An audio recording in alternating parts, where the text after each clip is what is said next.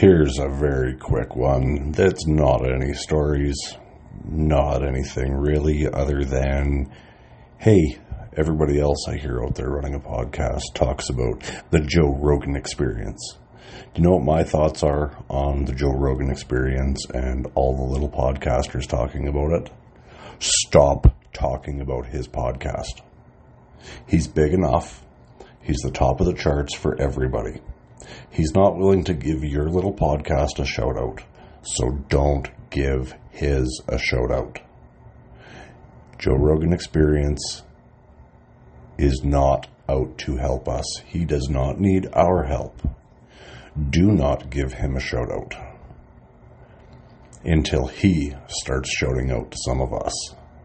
Joe Rogan and the Joe Rogan Experience are not out there to help the little guys.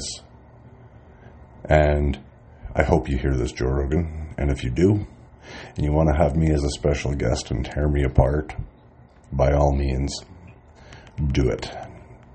Because I am a very angry little man. And I would love to even have you talk shit about me and my podcast because of the amount of views it would bring. So how about all you little podcasters out there, stop feeding him and feed yourselves. Saying his podcast name and his name are not going to help you.